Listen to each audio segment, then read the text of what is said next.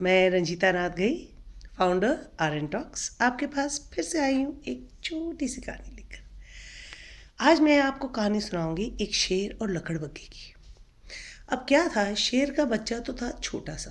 अब वो छोटा सा बच्चा कितना शिकार कर लेगा, ज़्यादा नहीं कर पाता था। तो जो लकड़बग्घे थे वो लोग सब उसके ऊपर बहुत हंसते थे, बहुत हंसते थे।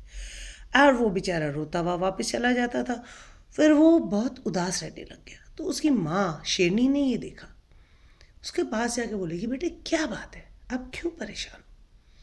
तो लकड़बग्घे शेर ने कहा कि माँ, मैं एक शिकार तो कर नहीं पाता हूँ, मैं एक खरगोश तक नहीं मार पाता हूँ, तो कैसे चलेगा, ये तो हंसते हैं। तो जो माँ शेरनी थी वो उनको कहती है कि बेटा, मैं भी जब छोटी थी और जब मैं भी कोशिश नहीं कर पाती थी तो मेरे ऊपर भी हंसते थे ये लकड़बग्घे, पर आज मैं सबसे अच्छी शिकारी हूँ और आज ये मुझसे डरते हैं। आज मैं इन पे हंसती हूँ। तो कोशिश करते रहो। कोशिश करने वाला कभी हारता नहीं है, क्योंकि वो हर गलती से सीखता है।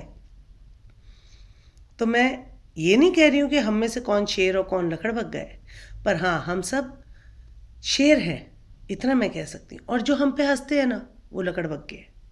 तो हमको लकड़बग्घों को भगाना है, उनको मात देनी है। और उनको मात देने का सबसे अच्छा तरीका, अपनी तैयारी पुख्ता रखो, कोशिश करते रहो और देखना एक दिन जीत आप ही की होगी और फिर वो लकड़बग्घे हंसना भूल जाएंगे। इसीलिए कोशिश करते रहिए और हमारे साथ जुड़े रहिए। चलिए, ज़्यादा समय न लेते हुए बाय बाय, फिर मिलेंगे नई कहानी के साथ। Bye bye.